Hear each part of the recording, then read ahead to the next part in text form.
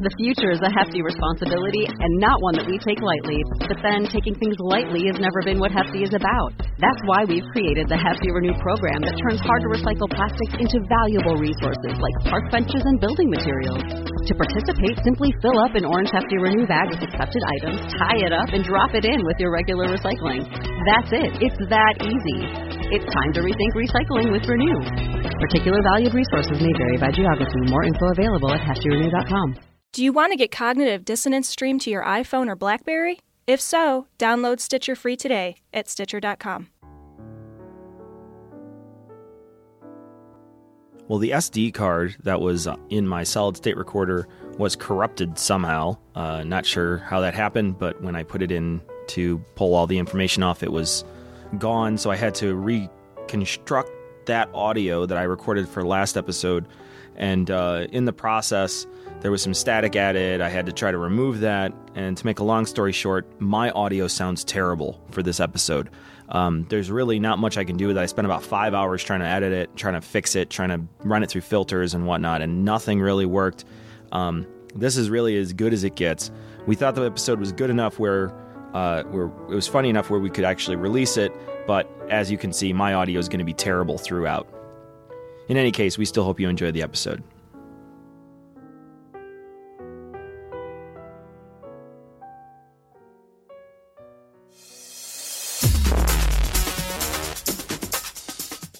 Be advised that this show is not for children, the faint of heart, or the easily offended. The explicit tag is there for a reason.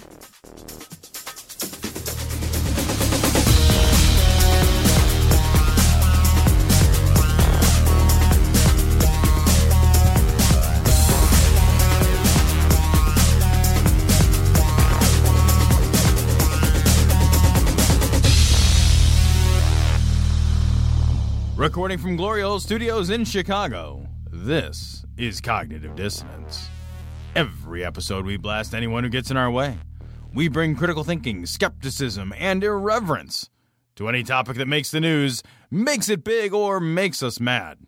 It's skeptical, it's political, and there is no welcome at. This is episode 155 of Cognitive Dissonance. You have cracked the code. You have cracked I got it now. The code, Tom. Yeah. Good for you. I think it was on Google Plus. Somebody posted hey, I built a supercomputer to help Tom figure out what the next episode is, and it's just a clicker. Yeah, it was one of those clickers that they count traffic with. It's so awesome. It's so awesome. You know what they could do, now that I think of it? You know how you have the those little tubes that go across the road, and as cars roll over them, it counts the cars. What you could do is just embed one of those in your carpet, because you're heavy as a car, right? So when you walked over it would make it, so then you could just look to the side, and every time you went in your studio, you would know what number you're on. Right. It would just it's basically a giant floor clicker is what it is. It's exactly it. Like when it feels a 2-ton weight press upon it. Exactly. Yeah, with the weighty girth of my arrival, then it clicks over, rolls lazily as I do over to the next number. Right. Yeah, that's great. So, yeah, I can add one to things if I know what the prior thing is. I'm just saying. I just don't give a shit enough to remember what the prior thing was. It's true. You're all dead! Oh, be nice! Oh, my son doesn't stand a chance. The whole world's gone gay. Oh, my God, what's happening now? We work hard. We play hard.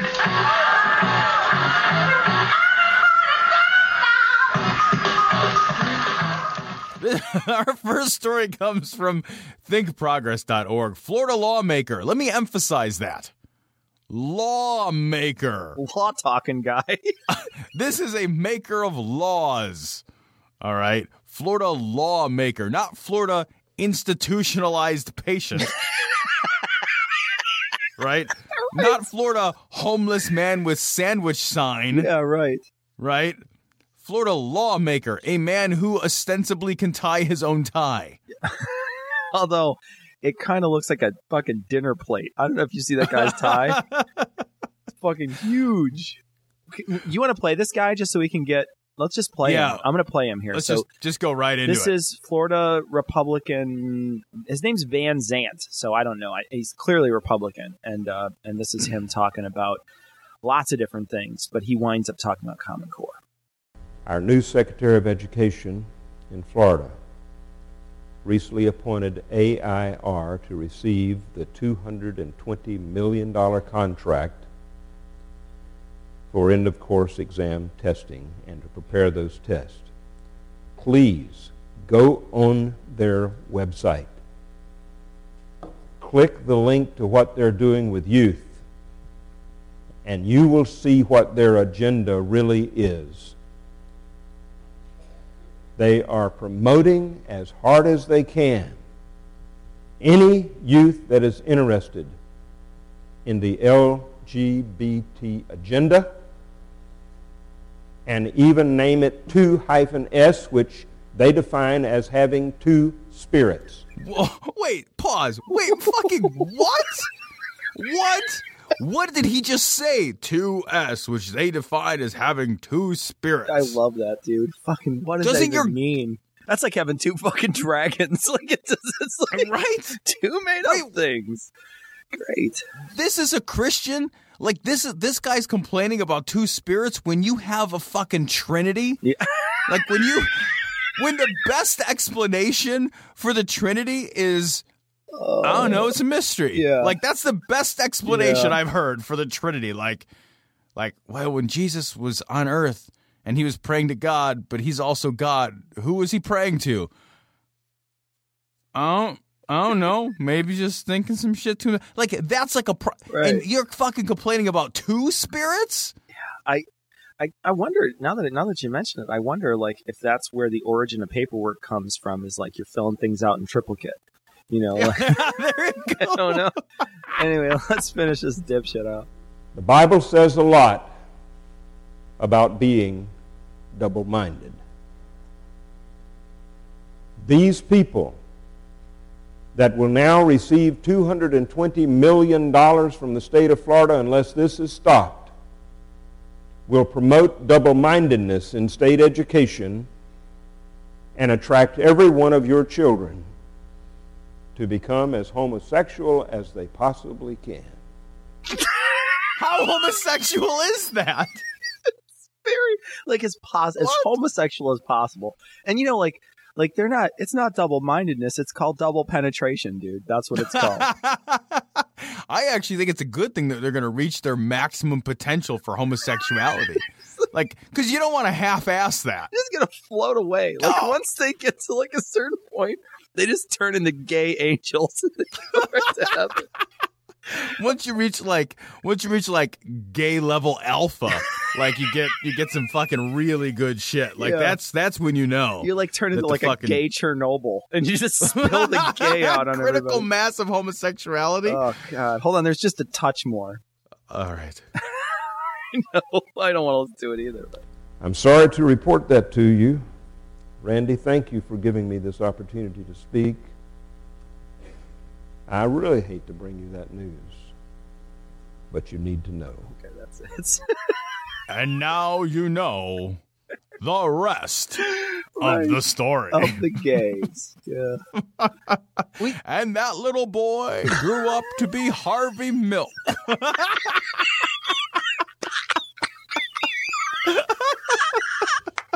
Oh, God. Oh, that's so awesome. You know, what is he talking about? He's talking about Common Core is one of the things. And I think he's probably right. I think Common Core is actually like a set of exercises. That's like how gay people keep their abs like so rock hard. That's the Common Core. So I think that's why he's mad. Yeah, because he's all flabby bottom. Yeah. He doesn't want to. He's feeling judged. That's the problem.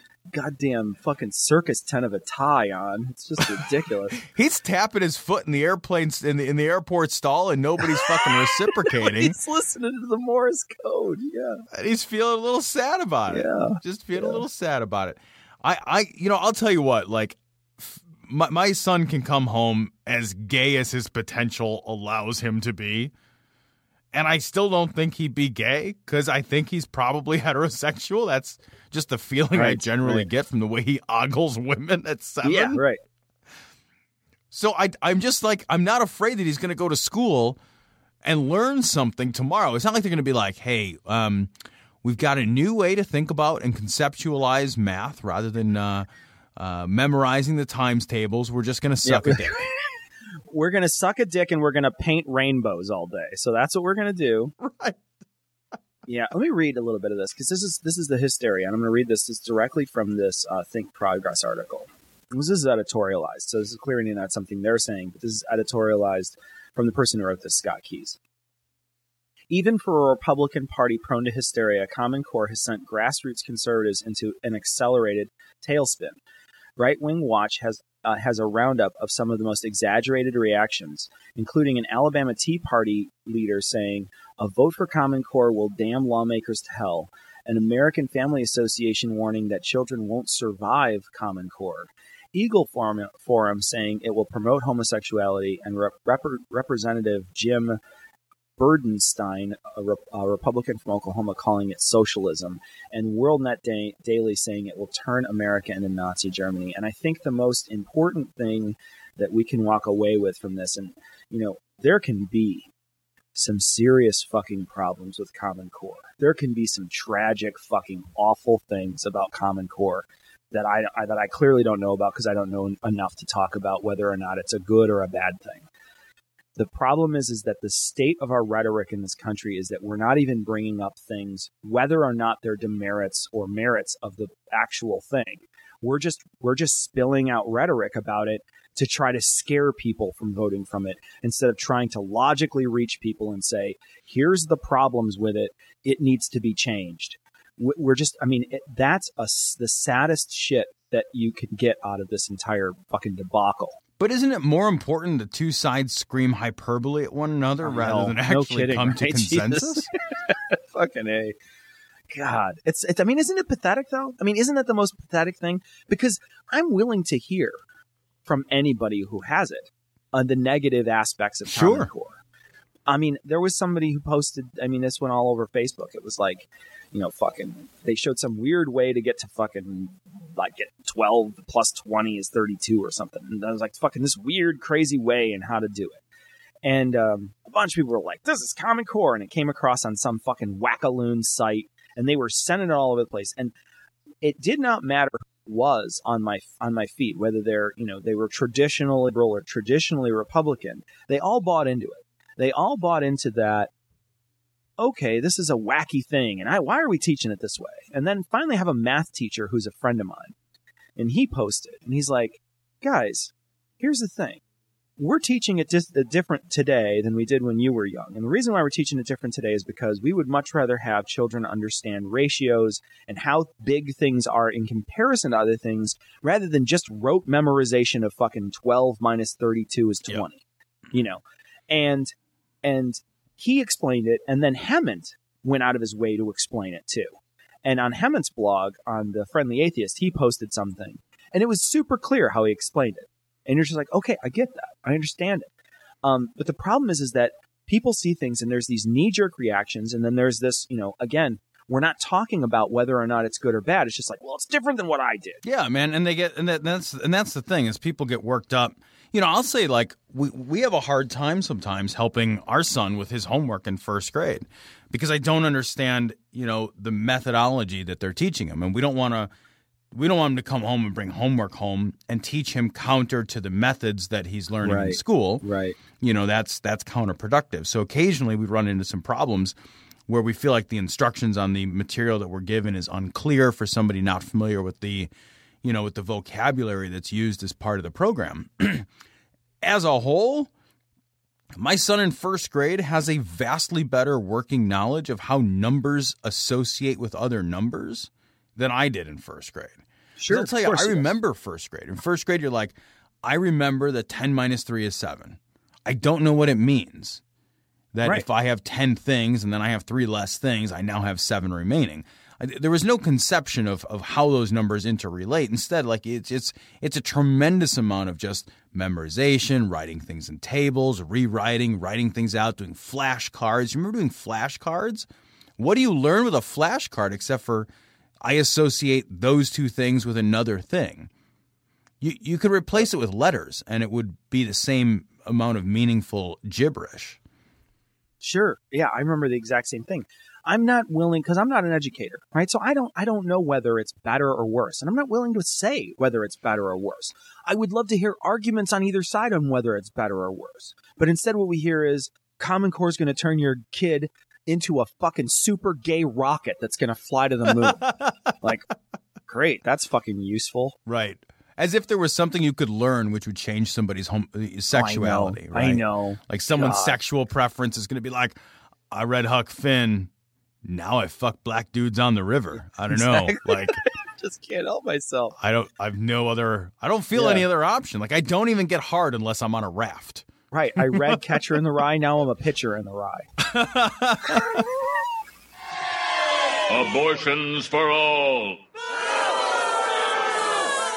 Very well. No abortions for anyone. Abortions for some, miniature American flags for others. So this next story comes from The Blaze. It also comes from AOL.com. So we wanted to find a couple of different sources for the story. The story is only relevant because of one quote from it and kind of what it inspires. So from The Blaze, famed singer reveals secret abortion that left her with intense guilt, fears over God's payback. That's from The Blaze. That's their super hyperbole headline. AOL is just as bad. Toni Braxton opens up about her secret abortion. As if somebody has a fucking public abortion. It's like when they used to consummate marriages and hang the fucking bloody. Right. I don't even want to tell you what they hang on when you have a public abortion. Not like anybody's having like a fucking, dead baby shower. Like, right. That's not... Abortion party. Like, come on over. We're going to have an abortion party. I'm just going to sit in a chair and drink tea the whole time.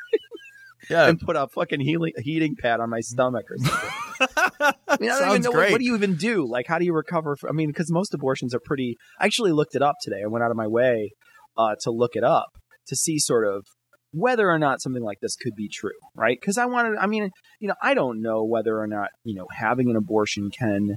I know that it's not a punishment from God, but what physical effects does it have on the body? Because, it's not like God came down to your uterus and fucking stamped it with the fucking autism or whatever, Clearly, there could be some problems. So I looked it up and I went to the Mayo Clinic's website. And one of the things that they said was they were like, yeah, if it's botched, maybe you could have some problems, but it's really not. It's a very safe procedure. Most of the time it's done with drugs. And if not, then it's done with, tools that are, again, it's not really super invasive and it's done relatively quickly and it's routine. It's just like a routine thing.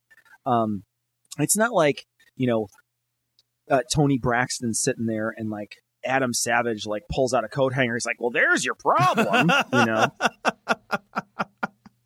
Or the doctor fucking forgets his keys inside of you or something, like right. My baby's got it fucking pressed on the soft center of my baby's fucking head, and now he's autism or something. They don't open up your fucking ovaries and punch you in the soul stone, right? Like that's not something. Punch you in the soul. It's like, take that. You should be ashamed of getting this abortion. It's just a medical procedure. Right. If it has any repercussions, it has medical repercussions. It doesn't have repercussions like the next time you gestate a child, the child will have, a spectrum disorder or like that's. Or it'll be an atheist or something. Right, yeah, something horrible. I'm not suggesting that kids on a spectrum disorder are horrible. They're not. They're fucking people. They're people that walk around, like they're living human beings. The idea that somebody has a child with autism and looks at that child with autism and thinks to themselves, this child is revenge from God. Right. What does that say about the fucking guilt complex that's built into the whole sin organization that church and religion sells you? Because, I don't ever sin, Cecil, because it's not a fucking real thing. Right. I've never sinned in my life because there's no such fucking thing as sin. I've never sinned. If I've ever said or done anything unethical or immoral, the only duty that I owe is to the person I've harmed and to myself. That's it. There is no such thing as sin. I'm not a fucking sinner. I don't need to be fucking forgiven. Sure. I don't have some kind of cosmic debt that I have to repay to some imaginary being. I carry no guilt in my life. Because if I fuck up, I just try to take ownership of it and apologize. And if I can't make it better, I fucking reconcile myself to the fact that I can't fix that. Right. And I'll try to do better tomorrow. Compare that to this idea that, man, this thing that I did caused my child, this human being, to have to live with some kind of a spectrum disorder or autism or something along those lines. And that's on me. That's on my back because of a decision that I made. It gets carried on successively, generationally. Like, what kind of fucking guilt structure is that? It's fucking the most immoral shit possible. Well, it's not just that. I mean, like, she's this public speaker, and there's people that look up to her, and they may choose not to, for detriment of their own life, because, having a child is a life decision that can have serious effects on your future. It absolutely, it will have serious effects on your future. Having a child will. Whether those effects are good or bad, these people, that might not be able to have the child, or it might be, what if it's fucking rape and incest? You know what I mean? They're just like, oh, I want to make sure that when I go out of my way to get her on, I don't want to fucking have a child that is more of a burden, right? And again, she's making her own child seem like it's a burden, right? She's saying, right? Yeah, she's saying this child is a burden to me. This child is a punishment to me. This is a bad, malformed child that was given to me as, what does that say about her just in general? Like, right. How I would feel like shit if I was your kid, and you said that, like, I was a punishment from fucking God. That's some fucking awful shit. That I can't even fucking comprehend. You know what I mean? Like, I was told that I was a mistake, but that's a thing that you can at least comprehend and be like, yeah, I get that. You know what I mean? Like, dad was in the 40s. I get it. Okay, I understand. But if you're like, yeah, you were a mistake, and you're also the fucking worst thing that's ever happened to me. Well, that's a little different. Yeah, how do you love a punishment? Like, how do you say, like, I love you, but you are a punishment from a benevolent God? Yeah, and I just feel too that that's a horrible thing to be a person who has a pulpit, who's able to be heard by lots of people and say, yeah, you know what? The reason this happened in my life is because God doesn't like abortion. And because God doesn't like abortion, none of you should get aborted. I mean, because that's essentially, she's not telling other people what to do, but they're going to follow her lead. Oh, sure. You know what I mean? Like, she was like, abortions make you have children without heads or something. You know what I mean? Like, you would be like, oh, I don't know that I want to do that. They can't cross rivers. It's fucking terrible. Yeah. They have to ride horses everywhere. Throwing pumpkins about. It's fucking ridiculous. And they're all named Ichabod. That's the fucking weird thing. That's right. We're totally going to get emailed like, oh, the Headless Horseman's name was not Ichabod. And I fucking know. Well, I thought that the point of the church was to worship God, and the boy fucking was just incidental. No, it's just the other way around. The point of the church is the boy fucking. All the other stuff is just busy work. This next story comes from abc.net, but the Australian version, so it counts less. Royal Commission.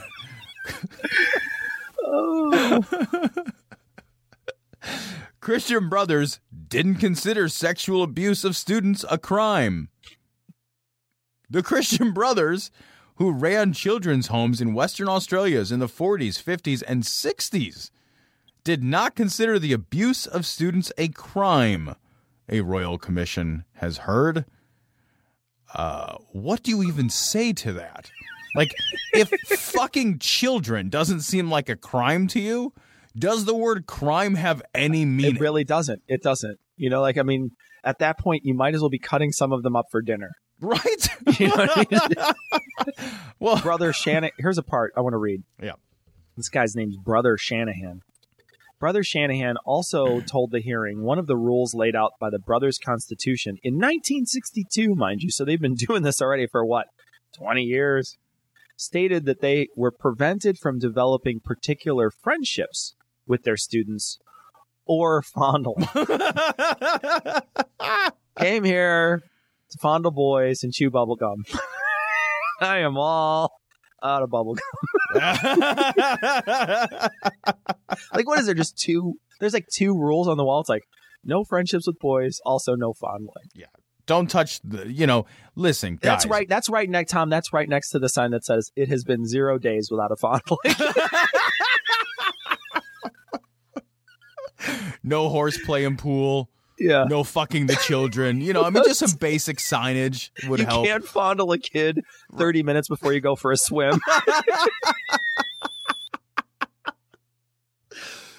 Just because you might get a cramp. It's not because it's not bad for the kids. Yeah. Who cares about the kid? I'm worried about the guy going for a swim.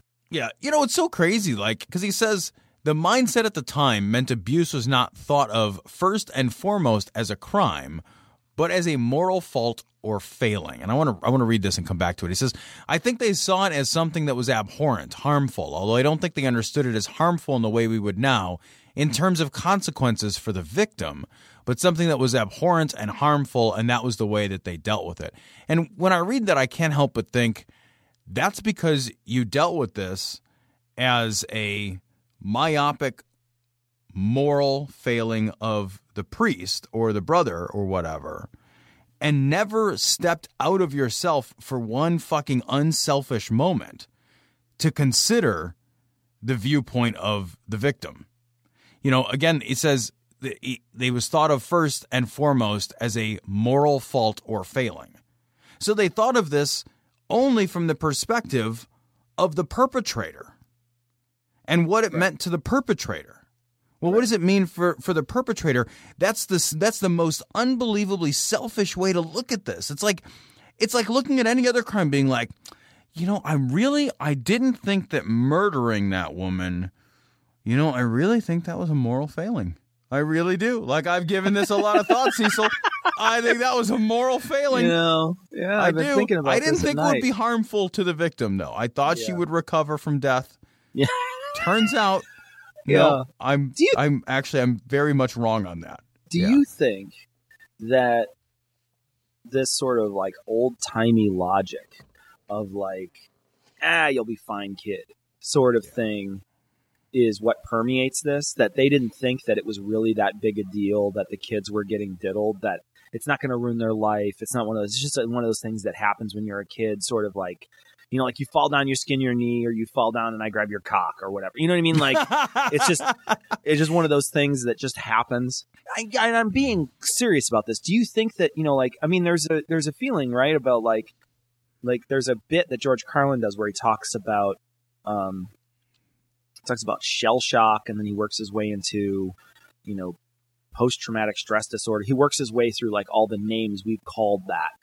And it's sort of like there's a time when we were, when maybe we were more gruff, when maybe we were a little less sensitive, where we thought, what's the big deal? Yeah, you went to war. Yeah, you saw some folks die.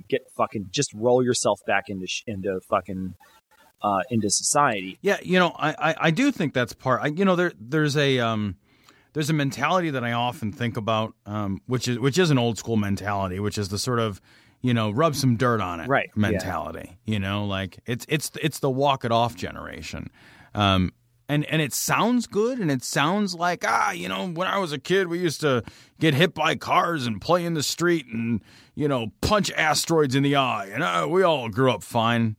And it's like, well, no, I mean, you didn't. Like, PTSD is not unique to our generation. It's just that we've put more time, energy, and resources into identifying and dealing with it. Yeah, exactly. Yeah. I think one of the things that's particularly interesting about the generation that we live in now isn't that we're a softer generation than generations prior. I think that we're a generation where information travels much more freely, much more democratically, and much quicker than it did before. So I think what would happen before is people would suffer in fucking silence. and their stories would never come out. They wouldn't have any way to voice their concerns. Victims wouldn't have ways to find other victims, and so people would just, people would just fucking commit suicide alone in their garage, and never even become part of a national statistic or a national story, or become predators themselves. Right? You know what I mean? Like that's something that happens all the time. You know, so it's not that previous generations were tougher because they fucking rubbed some dirt in it and walked it off, and we're a bunch of namby-pamby bullshit people, you know, crying in our soup about getting fucked by a priest. It's that we're able to transmit information to find other people, and to identify things like PTSD way fucking before and more accurately, and to treat these things. I mean, honestly, what would even be the point of finding it if there was no treatment before? You know, what would you do with it? Yeah. You know, it's just a totally different mindset. The mindset now is better. Like, the mindset now is better than it was. I just fucking say that. Like, it's fucking better. I will not engage in any of that fucking sepia-tinted nostalgia humping bullshit. Like, I hate that shit so much. 2 turnips, please. Fucking rub an Amish on it. I hate that shit. I will have one of your motorless carriages, sir. Good sir, please polish my monocle and ready my buggy whip. You should totally lead us into a break by being old-timey. Now I'm on the spot and I don't know what to do.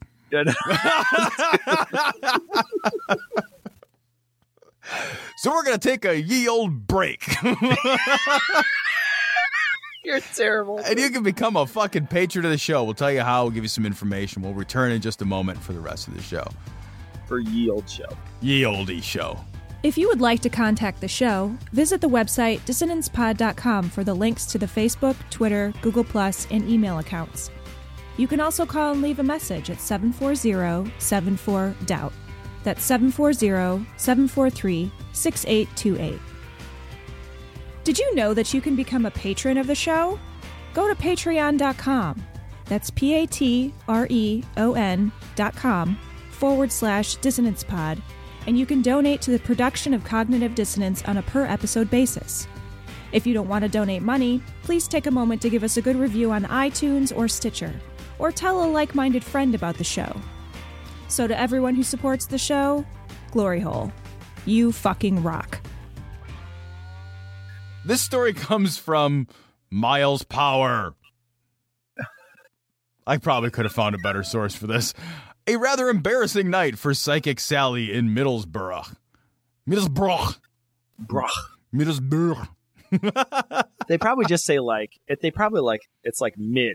Like that's how they say it. Yeah, right. You just stop. Like that's mid. That's the key is you just stop pronouncing and just start slurring early. It's like so. I'm gonna give it one more. Middle. Oh, that's pretty good. I think I nailed that. You sound like a native. So evidently, there's something called Psychic Sally, and it goes around on British television and does stage shows, it sounds like a pretty standard psychic sort of reading. It's like one of those speak and spells. Like you pull the thing and it spins around. And it's like your picture is dead. And she's oh no. And she's a corpse Your mother stalker. died of cancer.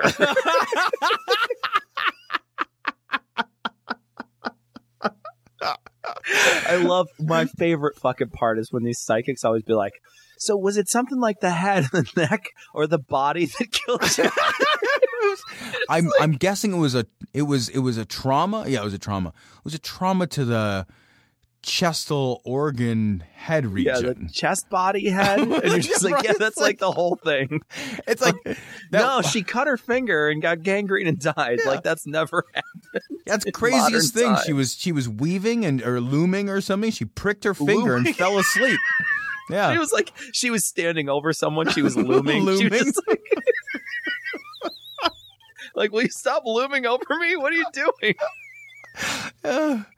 Yeah, so she's a necromancer. I think that's her power.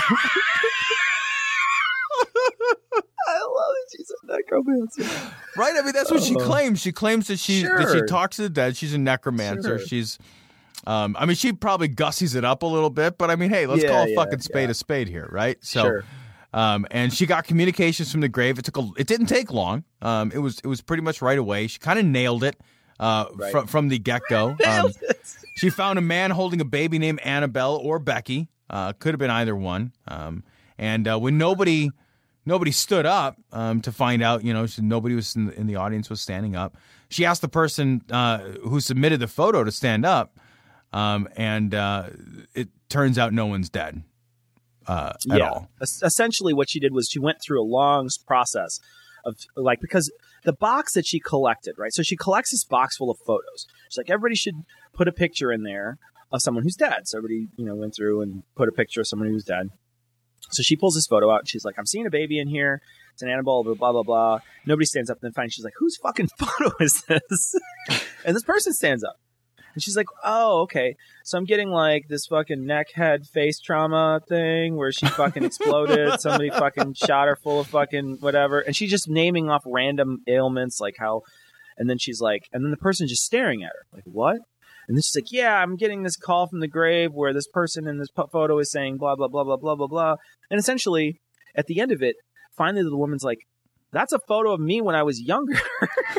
It's so I awesome. misunderstood the assignment. She misunderstood the assignment, and she put in, a photo of herself. That's it'd be so funny if just somebody emptied their pockets and she's talking for half an hour and he's like, Sally, that's a piece of string. That's a piece of lint you're talking about. Right. It's just that's a coin. That's a 2-pence coin you're talking about. There's no recovering from that. That's the best part. I know. There's fucking no recovering from that at all. It's so sweet, isn't it? And it's awesome when these fucking vampires fucking chip their teeth, It's it's the greatest thing ever. And it's all because of, look how easy it is to fucking defuse this. A misunderstanding. It's really what happened here. It's not like the person was trying to go out of their way to make this, something bad. That's Sally. She showed up specifically wanting this. She just messed up. And and the best part about this is that just by chance, out of all those people in the audience, she happened to pick that one card, one photo that fucking fucked her in the face. Right. And you're just take it. Oh, that's sweet justice is what that is. Because, she could have pulled, let's say there's 1,000 people in the audience. Maybe there's more. I don't know. Let's just say there's 1,000. She could have pulled, because probably people are there together. Let's say one of 400 other photos. And she happened to choose that one. And it's oh, that's brilliant. That's great. And it's wonderful that it happened. There's a possibility that can happen everywhere. If I were in Psychic Sally's fucking range and these things weren't that expensive to go to, I don't know how much they cost. But you are kind of given. But if you could fill that fucking thing up with skeptics dropping fucking photos in there of themselves of when they were babies, oh my God, would that be fucking glorious? Because you could fucking seed the box. You know what I mean? Now it's not just 1 in 400. Now it's right. 1 in, it could be 1 in 7 or 1 in 10 that she's going to pull the wrong photo. And she's fucking digging in that box 6, 7, 8 times. I guarantee this is coming off her routine, though. I think this fucking little trick that she's doing is coming off the routine. While, dealing with their photos is one of those things that gets them a really close personal connection. And there's tons of shit in the photo to fucking cold read off of. And the person looking in front of you when you just there's just got to be so much fucking stuff in there to cold read off of that she's, she uses it. But now that it's been shown that she could get fucking totally borked by it, I guarantee she's pulling that off the fucking circuit. I would hope so. It's clearly something that's not going to work for her again. It didn't work here. And lest anybody think that this is just all harmless fun, and it's, why is everybody picking on her? I want to talk a little bit about a couple of the other pieces to her act, and let's not pretend that it's anything other than a fucking act designed to steal money from people and profit from their grief. Sally was reenacting a couple of scenes for some reason, particularly one where she reenacted a dead man flushing narcotics down a toilet to his immediate family while repeating, "Flush it down, flush it down." She reenacted another scene while talking to a teenage girl whose boyfriend had recently committed suicide by hanging himself. Sally tells the girl that she can feel him hitting her leg and that he was in fact reenacting swinging against the door. His body swinging against the door as he was committing suicide. These people are not harmless. It's not even just about the money. Like, they are taking advantage of people's grief for profit. I can't. It's like, if nothing else, it's the most cynical thing possible. Like, you cannot have a worldview based on anything other than pure, raw, ugly, small-minded cynicism and do this. This is not like, she's putting on a smile, but it's a fucking stage show. This is fucking pure mean-spiritedness. I may have told this story before, and I'll tell it really quickly just in case I did. But I was watching that fucking vampire, the Oompa Loompa vampire, on TV, and she was talking to this girl, and she's a young girl, and this girl had one of her dad died, and she's talking to her, and she's like, blah blah blah, your dad died, and she's like, by the way, your dad found your fiance for you, so your fiance is fucking here because your dad fucking introduced you, your fiance fucking in the spirit realm, like he fucking, I don't even know, like fucking deadpeoplemingle.com or something, whatever. But he found your Necromingle. That's awesome. Necromingle. That's great. But anyway, in any case, at the end of the thing, I sat there thinking, I'm like, well, what happens when this girl tries to break up with this guy if she decides, or if this guy cheats on her? You know, like, he kind of has carte blanche to do what he wants because fucking your dad picked me out. Your fucking dead dad picked me out. And now, you know, like, whatever I do to you, how can you fucking turn me away? How can you, you know, what if I start hitting her? You know, like, what if he starts, like, I'm not going to say he's doing that, but at the same time, it's like right. There's an open avenue to damage this girl because now she has the guilt of leaving him because her father went out of his way to pick him out. Like, that's damaging. That's a bad thing to do to somebody. You can't go out of your way and be like, you know, you like, and it's like DJ Grothy said, he's like, you're skipping over the natural grieving process when you pretend that they still exist. Like, you're having this, you should have a natural grieving process where you have loss, and that loss is not there, and it stays with you for a long time. And it's damaging. You know, there is a natural grieving process you have to follow through. And these psychics, especially the ones that are specifically here to talk to the dead, you know, there's different psychics, the ones that tell you your future and all that bullshit. She's a dead talker. She's one of those ones that, yep. You know, and I don't understand the fucking appeal of these fucking charlatans at all, in my opinion. It's like, sit down to talk to Psychic Sally or fucking that other fucking necromonger. And what are they going to tell me? That my fucking dad loved me? Motherfucker, I lived with that man for 35 years. I know he fucking loved me, okay? Don't tell me he loved me. Don't tell me that he's okay. Don't tell, you know what I mean? What, right. Do I need these fucking platitudes? Do I have to pay you this exorbitant amount of money for nothing? You are doing nothing for me. You know, what does she say? Like, know that your relatives love you and that they're happy in heaven and they're playing fucking foosball and everything's fine. Bullshit. That's bullshit. You know, just fucking be like, you know what? They're dead. They're dead, and that's it. And there's no money to be gained here. It's just this horrible fucking, you know, I don't even know. It's like this horrible turn of events that takes people that can't let go to these awful fucking charlatans, and they just pickpocket these people and then stall the grieving process.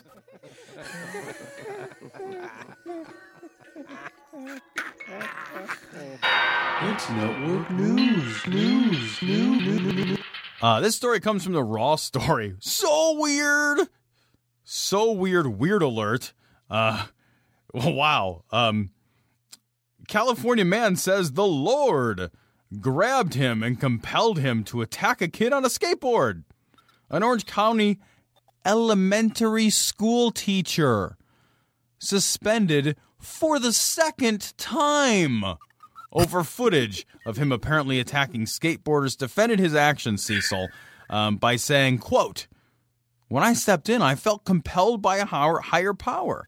Honestly, have you ever been grabbed by the Lord in a way you never thought you would or could? That's exactly what I'm testifying to, and I'm not speaking in hyperbole. I'm speaking right from the heart." So, Cecil, when the Lord says, "Thou shalt whack at the child with a skateboard," I guess you whack at the child with it. It looks like in the picture they're about to sword fight with him. The video is hilarious because the guy like runs up and he's like, he doesn't like say anything. He's just fucking, he's like clucking, and then he runs up and he like, the kid like messes up an ollie, and then he grabs a skateboard and he's like, and he like runs past, and then he takes the skateboard, and he's such a fucking wimp, he can't throw it all the way up to where it needs to be, so he's like, nah, and it like fucking kind of fucking half falls on the ground, and the kid's screaming, you motherfucker, you motherfucker. And the kid's like 10 years old, he's like, you motherfucker, and the guy's like, and he like throws it one more time, and then it lands wherever it lands, and then he looks at the camera, and then a bunch of people are like, what the fuck did you do? And then the camera shuts off. So that's the entirety of the video. It is not the first time in history that God has commanded someone to go after skateboards. I don't know if you remember, but when Samson was there, he was pushing 2 skateboards apart. Well, I don't know if you knew this, but there was like 2 skateboards that were holding up. And that's the first time actually that God commanded. Because God hates skateboards. He's just one of those things. He's just not fun. Well, that's actually why he commanded Abraham to kill his son initially. Right, yeah, because he was a boarder. Because he was fucking... he was a skater. He was border. Yeah, I mean, he was just... He had the fucking bowl cut from like... Because this was like a while back. For real. And the fucking vans and everything. I mean, he was fucking OG. And there was no skateboards on the ark. So. Like, none. 0 skateboards. Well, there were, but they just went right over the side. The first fucking... First big wave. Yeah, the dinosaur was on it, and he just went right over. There's a fucking skateboarding stegosaurus on the ark. Holy shit, that would be amazing. That would be amazing. Like that all that, like fucking Noah builds a fucking half pipe on the on the top of the ark. It's like doing like a fucking 360 like board grab, and then just flies over the end. It's the fucking X Games on top of that thing. That's awesome. There's like. There's fucking dodo birds done fucking snowboards and shit. There's just shit is fucking wild on that thing. Well, boys and girls, put your hand up if you've heard of the word evolution. Oh boy, I think just about everyone puts their hands up. So this story also comes from the Raw story. Fired anti-gay HGTV host teaching evolution is Satan's toehold in the classroom. And my very first thought here is, how can you be an anti-gay home and garden television host? I know, right? Like you're on the gayest channel other than the gay channel. Like right. Other than the one that's like specifically for like the LGBT community, you are on the home and garden channel. It's the decorators channel. Only other than the one that's streaming like gay porn. Like right? In this article, it says recently argued that that Satan's toehold in the classroom went back to the so-called Scopes monkey trial. Satan's toehold, isn't that the sequel to Devil's Backbone? It's the lesser known of the two. Yeah, it's actually a prequel. Yeah, it was the prequel. You know, those toeholds, when you've the thing is, Cecil, a toehold doesn't sound like much, you know, for you or I, right? Right. But Satan has those fucking like grippy little gecko feet. He does. He's got a big claw in there, so when he gets a toe in, it's really kind of fucking lodges down real deep. You gotta pry that fucker off, or like slide a playing card underneath it. Yeah, you need to get a coat hanger out and pluck that thing right out of there. That's what you need to do. When he's talking about the Scopes monkey trial, essentially he's saying the Scopes monkey trial is like the downfall of when we started fucking like, that's when it really went to shit. And you're like, dude, evolution lost the Scopes monkey trial. You know what I mean? Like evolution didn't come out winning on that one. Isn't that funny? Like they don't get that part. Like, Well, I know that evolution got more popularized because of it, but and, you know, sometimes even bad publicity is good publicity, right? You know, as long as you're saying the name. But, you know, as I recall, the person who lost that trial had to pay a fine. I think it was eventually overturned. But as I recall, it was Clarence Darrow's side, I think, the guy Scopes, he had to pay like $100 fine. So, you know, like, he was fucking wrong. He was found out he was wrong. Now it was a big fucking media circus in 1925, but it's clearly these people just don't understand that. They don't get that was like that like we lost, like the good guys lost. Yeah, well, okay, all right. I don't think you're considering the real strength of his argument, though. So I'm going to read from this and let you really understand. Sure. Yeah, no, bring it. Yeah. Okay, so this is from their website. Satan comes to rob, kill, and destroy. Right. Okay. Fucking stand. You know what? I'll take that as a premise and I'll believe it. Okay. Fair enough. Go. Although, can I pause at rob? Because like Satan's going to rob me? Like, yeah, I mean, can we pause at Satan and just? I don't know if there's a Satan, but he's going to show up and he's going to be like, "I am the Prince of Darkness. Yeah. Give me your wallet." Like, what?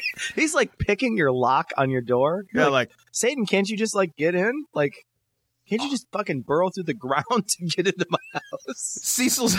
Satan is like trying to hawk my power tools at a flea market like 6 hours later. Like he's got like I've got a Makita power. Like what? Fucking, what's going on over here? You know you Is want Satan? this. You know you want this. It's a dirt devil. These Dyson vacuums resell. Hey. So Satan comes to rob, kill, and destroy. So he generally starts his path to destruction with a simple toehold. Back in the 1960s, our nation allowed a toehold of sexual perversion during the hippie sexual revolution, which has now become a stronghold. So from a toehold to a stronghold of sexual anarchy in America. This stronghold masks itself in the form of diversity, inclusion, and tolerance. Ooh, oh man, those lousy, terrible words, diversity, inclusion, and tolerance. We don't want to live in a world like that, Cecil. Goodness, no. What we really need is more guys that fist pump and choose the right pillows for my living room. That's what we need. What a fucking lunatic this guy is. These guys are just making the rounds, though. And Glenn Beck is basically filleting these guys. Oh, he's the guy who's given them all this time. Because this is right up the alley with Glenn Beck. You know, Glenn Beck, what he wants to do is make sure that everybody recognizes that the world is going to fucking hell in a handbasket. And the reason why is Obama, liberals, and gays. Like, you know, like those are the three like evil things that he wants to make sure that everybody fucking recognizes are horrible and awful.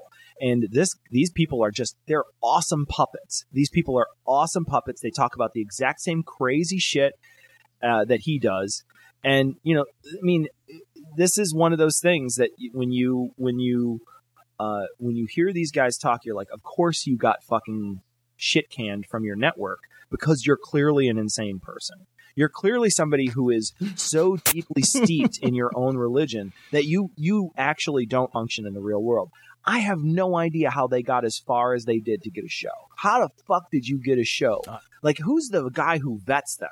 Like, do they just, like, collect tapes on Wednesday, and they're just like, oh, these guys, there's two good-looking guys. Let's throw them on TV. Yeah, I don't know, man. But, I mean, he does defend himself, and this is, if you can make sense of this is my favorite. All right, I'm going to try. What we're talking about right now on one of our talking points is that fact that we are Americans, period. That's a sentence. That's not really a sentence, but it's speaking it. So this polarizing in which we live is being operated by a demonic agenda to suppress the truth. Is that a real thing? Like, that doesn't make sense to me? This polarizing. Don't you live in a polarizing? That's not a thing. Did that's not. You didn't get in your polarizing this morning? Isn't polarizing a verb? Yeah, I can. I mean, like, I'm not a fucking word writing guy, but I would think you can. Polarizing is definitely a noun that you can. It's a thing. Like, you can live inside a polarizing. Buy the brand new Tesla polarizing.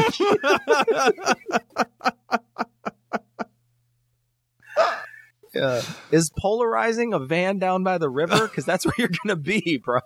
Well, but it's clearly being operated. The polarizing is being operated. So you have to operate them, Cecil. If you don't... You know, sometimes I forgive people who speak aloud and they're quoted, but I can't forgive them. No, that's face diarrhea. That's what that is. That really is. That's a Palinism right there. Yeah, that's fucking crazy. Allahu Akbar,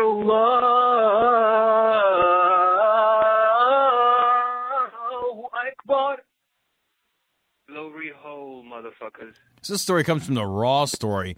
Pakistan's sorcerers continue to thrive despite Sharia law. Good luck to you, sorcerers in Pakistan. I actually can't think of something I'd rather do less in Pakistan. I'd rather be a drug mule. Right? Do this. A safer occupation would be professional suicide bomber. I was going to say bomb diffuser, but I think you win. Yeah, this is awesome. The Pakistani Sorcerers, isn't that a basketball team? It's their only basketball team. Yeah, the ball doesn't move. They just sort of will it up there, and they put fucking they just move it around. Yeah, animal teeth in their pockets. They and play shit. on broomsticks. It's like half Quidditch, half Quidditch, half basketball. You got to catch the golden snooch or whatever it is. I don't remember what it's golden snooch. Yeah, it's the golden polarizing, Tom, you have to catch. You got to operate the polarizing. If you don't do that, the whole game falls apart. That's how you win. That's how you win the Quidditch. Here's a part that I thought was kind of crazy. Well, I guess most of it's kind of crazy. I'm curious where you're going with this. I just so happened to throw a dart at my screen and it landed here. Essentially, these people inscribe spells of black magic script that can also be dissolved into liquids and used to curse, given to one's enemies, while some sorcerers ask their followers to sacrifice a black hen or a goat to ward off evils. And the first thing I think is why has it got to be a black hen?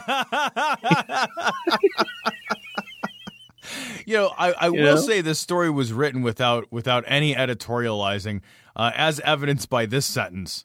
Shah and his ilk use a number of traditional practices. I read that and I fucking my jaw just dropped. Any pretense at objectivity was just absolutely thrown out the window. Yeah, it's gone. It's gone. It's amazing. Yeah, I mean one of the headings in this article is fraudsters. Yeah. Well, I kind of like the slant that this article has, though. From the raw story, I do like this slant.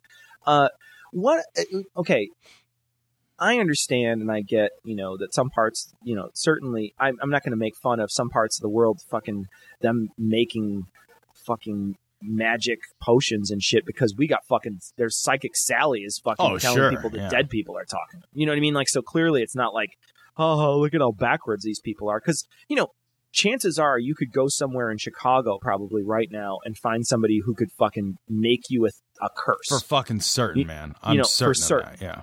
I mean, in the suburbs, there's tarot card readers. And, I remember we used to ride by one in Joliet, which is a suburb of Chicago. There's a tarot card reader right on one of the main drags out there. So, there's all this crazy that's all over. So I'm clearly not, I don't think that I'm superior to anybody over there because I'm making fun of their fucking sorcerers. The thing that bothers me about this is that these guys are really putting their life in their hand for their, for their trade and for, not trade, I guess it's charlatan. Is there a word? Charlatanry? I don't even know if it's a word. I'll make it up, whatever. Right now. It's a word I'm making up because if we can have a fucking polarizing, then a charlatanry is a thing. Do you have to operate the charlatanry? You do. Yeah. You operate it with a polarizer. That's good. So you plug that in and then you turn it once to the left and then you go to 45 and you go back to, no, but clearly these guys are living. I mean, God, it is got to be a really horrible thing to try to hide. You can't put your thing up there because the people will come by and I mean, this is a culture that could kill you. I mean, this is, Pakistan we were reading about a couple years ago where an autistic kid fucking ripped up a goddamn Quran and they were going to kill him. They rioted. They were going to kill the kid. And there's lots of this stuff. They've stoned people. I mean, this is not a country where people are, they let their better judgment sort of take the day. Right. Sometimes they get a little crazy. And, there's a possibility that, somebody could, be so involved in the Quran, they could, go into somebody's place like this and just kill them. I would find a brand new safe fucking position, like a puppy washer or something. Let me do a thing that's a lot more safe than this. What's your job? I just wash puppies, not dogs, just puppies. Yeah, no. puppies. Sorry. I stop. If it's 16 weeks or older, you take it somewhere else. That's not my fucking job. Did you not see the sign says no magic here, puppy washing only? Yeah. That's what it fucking says. It says no magic spells, only puppy washing. Yeah, exactly. It does say in here that there's very little recourse, which I thought was bizarre. It said that in 2011, long-haired, bushy-bearded sorcerer Mohammed Salim was arrested for duping hundreds of women into having sex with him in the hope of conceiving a boy. And he was sentenced to 5 years in jail and fined 10,000 rupees or $100. He was released only 2 years later in 2013, which is sort of amazing, actually. Right. That's sort of amazing because you hear stories and it's like they'll fucking riot at the drop of a hat sometimes, right. Fucking chop off fingers or, just do some like Pakistan this is the same country that fucking arrested a baby for murder. A baby was arrested for murder. Do you remember that story? I do remember that story. He arrested a baby. While they were fingerprinting the baby, they had to give the baby a bottle to calm it down. Because the baby was upset because it had been arrested for murder. And it's a baby. It was a fucking baby. So it's amazing to me that that somebody can dupe hundreds of women into having sex with him for magic. Hey, if I can have sex with me, you'll have a boy. That works sometimes, by the way. It's worked for me twice, as it turns out. I've had sex with my wife, and we're having 2 boys. That's amazing. It's amazing how that happens. You should go you should apply your skills over in Pakistan. I will pass on that. Generous offer, though. I'll tell you what. There's some jobs I would relocate for. Yeah. Sex to make sorcerer boys in Pakistan. Yeah. Not on the list. No, the benefits package would have to be amazing, and it would have to include bulletproof Pakistan. If you could just ship me over there in a big box, like a plexiglass box, like a Pope Mobile. Can you just basically have a Pope Mobile that follows me around? Actually, that I'm in the whole time. Right. I would want to live in the Pope Mobile, and the Pope Mobile would be bristling with guns at all times. And they would always be shooting. The guns would always be firing. Just to keep people at bay. Prophylactic murder.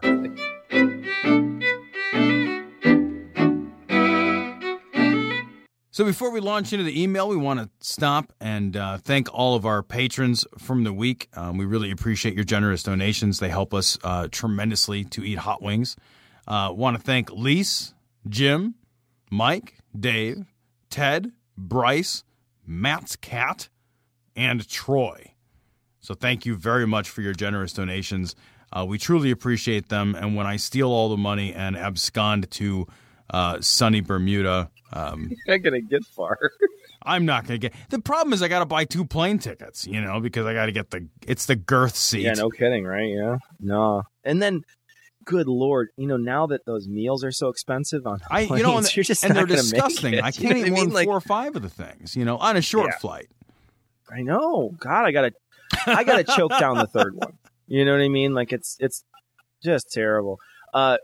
Another thing too is we donated the money. It took about a half a month for us to get the money actually in our account. We had to give them bank account information, etc. So Patreon eventually deposited. It happened earlier this week. So we just posted that we did donate last month, which turned out to be $875. And we were able to donate that. We just posted a picture of it on Facebook and Twitter. So thank everybody who's a patron last month. You guys, all your money went to Doctors Without Borders, and that's a great cause. And it's awesome that you guys were patrons, and you can feel good about your money going to a good cause. So we got a few emails we wanted to talk about. The first one we want to talk about is from David. And David's in Kentucky, and he has this great email, Tom, about the sun turning black. Yeah, this email is pretty great. He says, "Hi, Tom and Cecil. I'm writing because I've heard Cecil mention the sun turning as black as sackcloth phrase from Revelation a few times since your Revelation episode. I've been thinking about it. It seems to me that it would be impossible for the sun to turn black. The photons, along with other radiation generated in the fusion that occurs in the core, take about 10,000 years to reach the surface of the sun. If you somehow shut off the fusion right now, it would take 10,000 years and 8 minutes." I love the specificity. That is awesome. For the sun to stop shining. If you somehow shut off the fusion occurring at the core at the same thing that will happen when the sun eventually exhausts its hydrogen fuel will happen. Lacking the outward pushing force of the fusion, the inward draw of the sun's immense gravity would collapse the volume of the stellar material until the internal temperature rose high enough to fuse helium. At that point, the balance of fusion and gravity would shift again, expanding the volume of stellar material to encompass the orbit of the Earth. I love that. Long story short, the sun would destroy the Earth well before dimming in any manner, and it is in fact physically impossible for it to do so. This comes from David in Kentucky. I'm amazed that somebody in Kentucky, you clearly did not go to school in Kentucky. David, thank you very much for your email. He did mention at the bottom, he's like, Cecil, you mentioned reading a book about digital heavens and hells that people were uploaded to. Was this Surface Detail by Ian Banks? Yes, it was. And I thought it was an excellent book. And it's a very interesting book about, it's sci-fi, and they talk about heaven and hell. And I mean, if that piques your interest at all, go check it out. Ian Banks is, I think, a great writer. It's from a book series called the Culture Series, which I'm totally into and really enjoy. So if you check it out, let me know what you think. We got a very long email from Glenn. Glenn was not happy with how we talked about guns on episode 149. And this is really what I guess we're just going to have to distill what he says here, Tom, because he sort of mischaracterized what we were saying. I think he did anyway. Yeah, I think so too. You know, there was the email was quite long, but one of the things that I think was missed is we're suggesting, Cecil or I, that a solution to gun crime, is to arm people in the cities, and to arm people at all. Actually, it turns out. Yeah. We're not suggesting that a solution to gun crime is to throw more guns at the problem. I know that sometimes you can actually fight fire with fire, but I don't think you can fight gunfire with gunfire. You can't fire firearms with firearms. Yeah, Cecil and I just disagreed that that's the right way to accomplish. Yeah, and it was a joke. So yeah, it was a joke. We were talking like, you're not going to drop a bunch of guns in the west side of Chicago. No, of course you wouldn't. Why terrible would you? idea. The problem isn't that there's not enough guns in those areas. I think the problem is that there's too fucking many guns. And it's a straw man. I mean, clearly we're making fun of the but it's a straw man in an attempt for a joke. I'm not trying to tear down the NRA's position on whether or not there needs to be more guns in certain places. It's a joke. So it's not like I'm making a cogent argument against it. We're just kidding around. That being said, I still don't agree with the NRA's ideas of getting the right guns in the right hands of the right people. That to me seems asinine. We can disagree all day on it. I'm a gun owner. I go out and shoot trap, and Tom's a gun owner. He goes out and shoots trap, and we shoot sporting clays and skeet, and we have.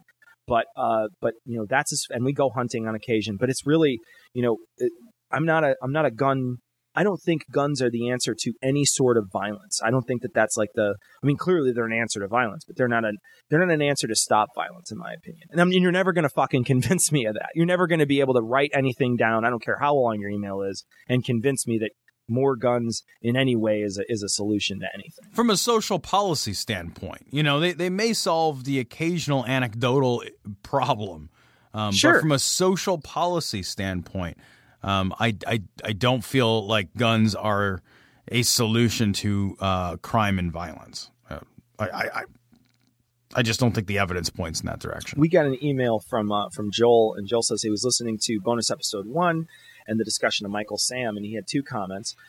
The first was that a guy, his name was at Pitcher Bro, and he says, "First, you guys missed the best irony of this tweet. His Twitter handle, I don't know, maybe it would have been more obvious if it was at Catcher Bro." That was very funny. And he said, second, sports writer Brian Phillips of Grantland, Grantland.com, I don't know what that is, had the best observation I saw regarding the quote, "How am I supposed to teach explain sort of Michael Sam to my kids?" And this was the tweet. "If you're worried about how to explain Michael Sam to your kids, there's a decent chance you need your kids to explain Michael Sam to you." I like that. That's Boom. quite good. Yeah. Drop the fucking hammer. Thank you very much for the email. That was great. So is it Mallard or Maillard? I don't know. I'm going to go with Maillard because that's one of those principles when you brown meat. I like that. So, okay. All right. So we're going to go with Maillard here. And he sends us an email about the dichotomy of Christianity in the black community. And he's got a couple of points here that I again, because I'm not black and I'm not Christian. So this is something that's news to me. He says kids are sent to chastity programs, much like the one you saw that used peppermint patties. Kids are taught by the church to view women as the enemy in a way by teaching that they only want them to get them pregnant and trap them. Girls are obviously shamed and called fast-tailed girls. Don't ask. What? No actual sex ed is taught ever, and you're looked at sideways if you try to teach it. Combine this with a patriarchal society, you get an environment where single mothers are shamed instead of the guys like the one who caused 2 out of every 10 kids in each grade I was in elementary school to be half siblings. Wow. It's a sad, sad system. That's a fucking weird elementary school, man. Dude, that's fucked up. The fucking 8th grade dance must have been awkward. A little bit. Hey there, cousin sister. Would you like to dance? So I got a message from Louise here. I'm going to read it. She says, "Hi, boys. Glory holes from the UK. I'm sitting in a pub trying to explain to my mother what cognitive dissonance is. I'm not being successful. I suggested she listens to your podcast. Ha ha ha, poor woman. Anyway, you're awesome and you keep me amused while mucking out my horses." Mucking.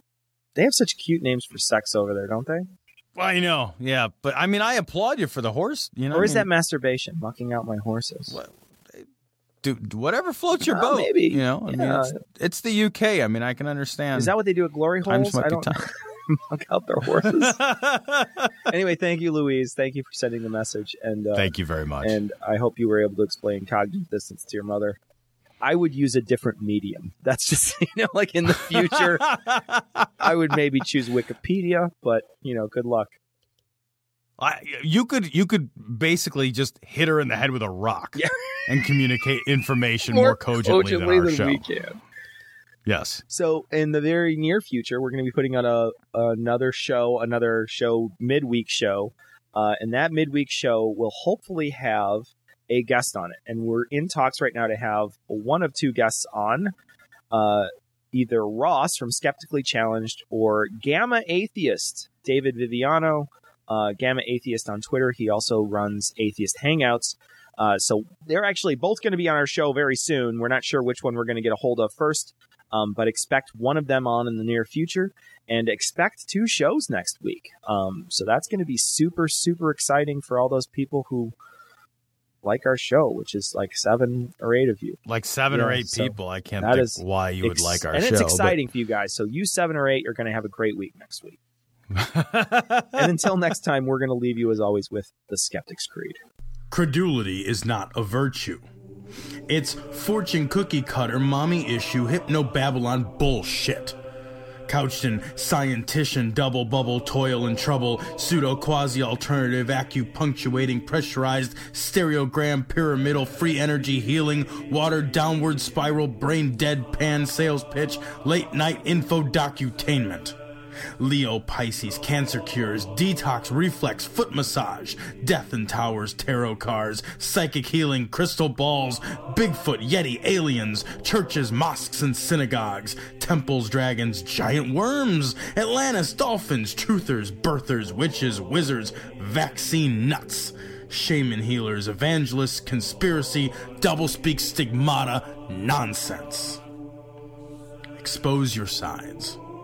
Thrust your hands, bloody, evidential, conclusive. Doubt even this.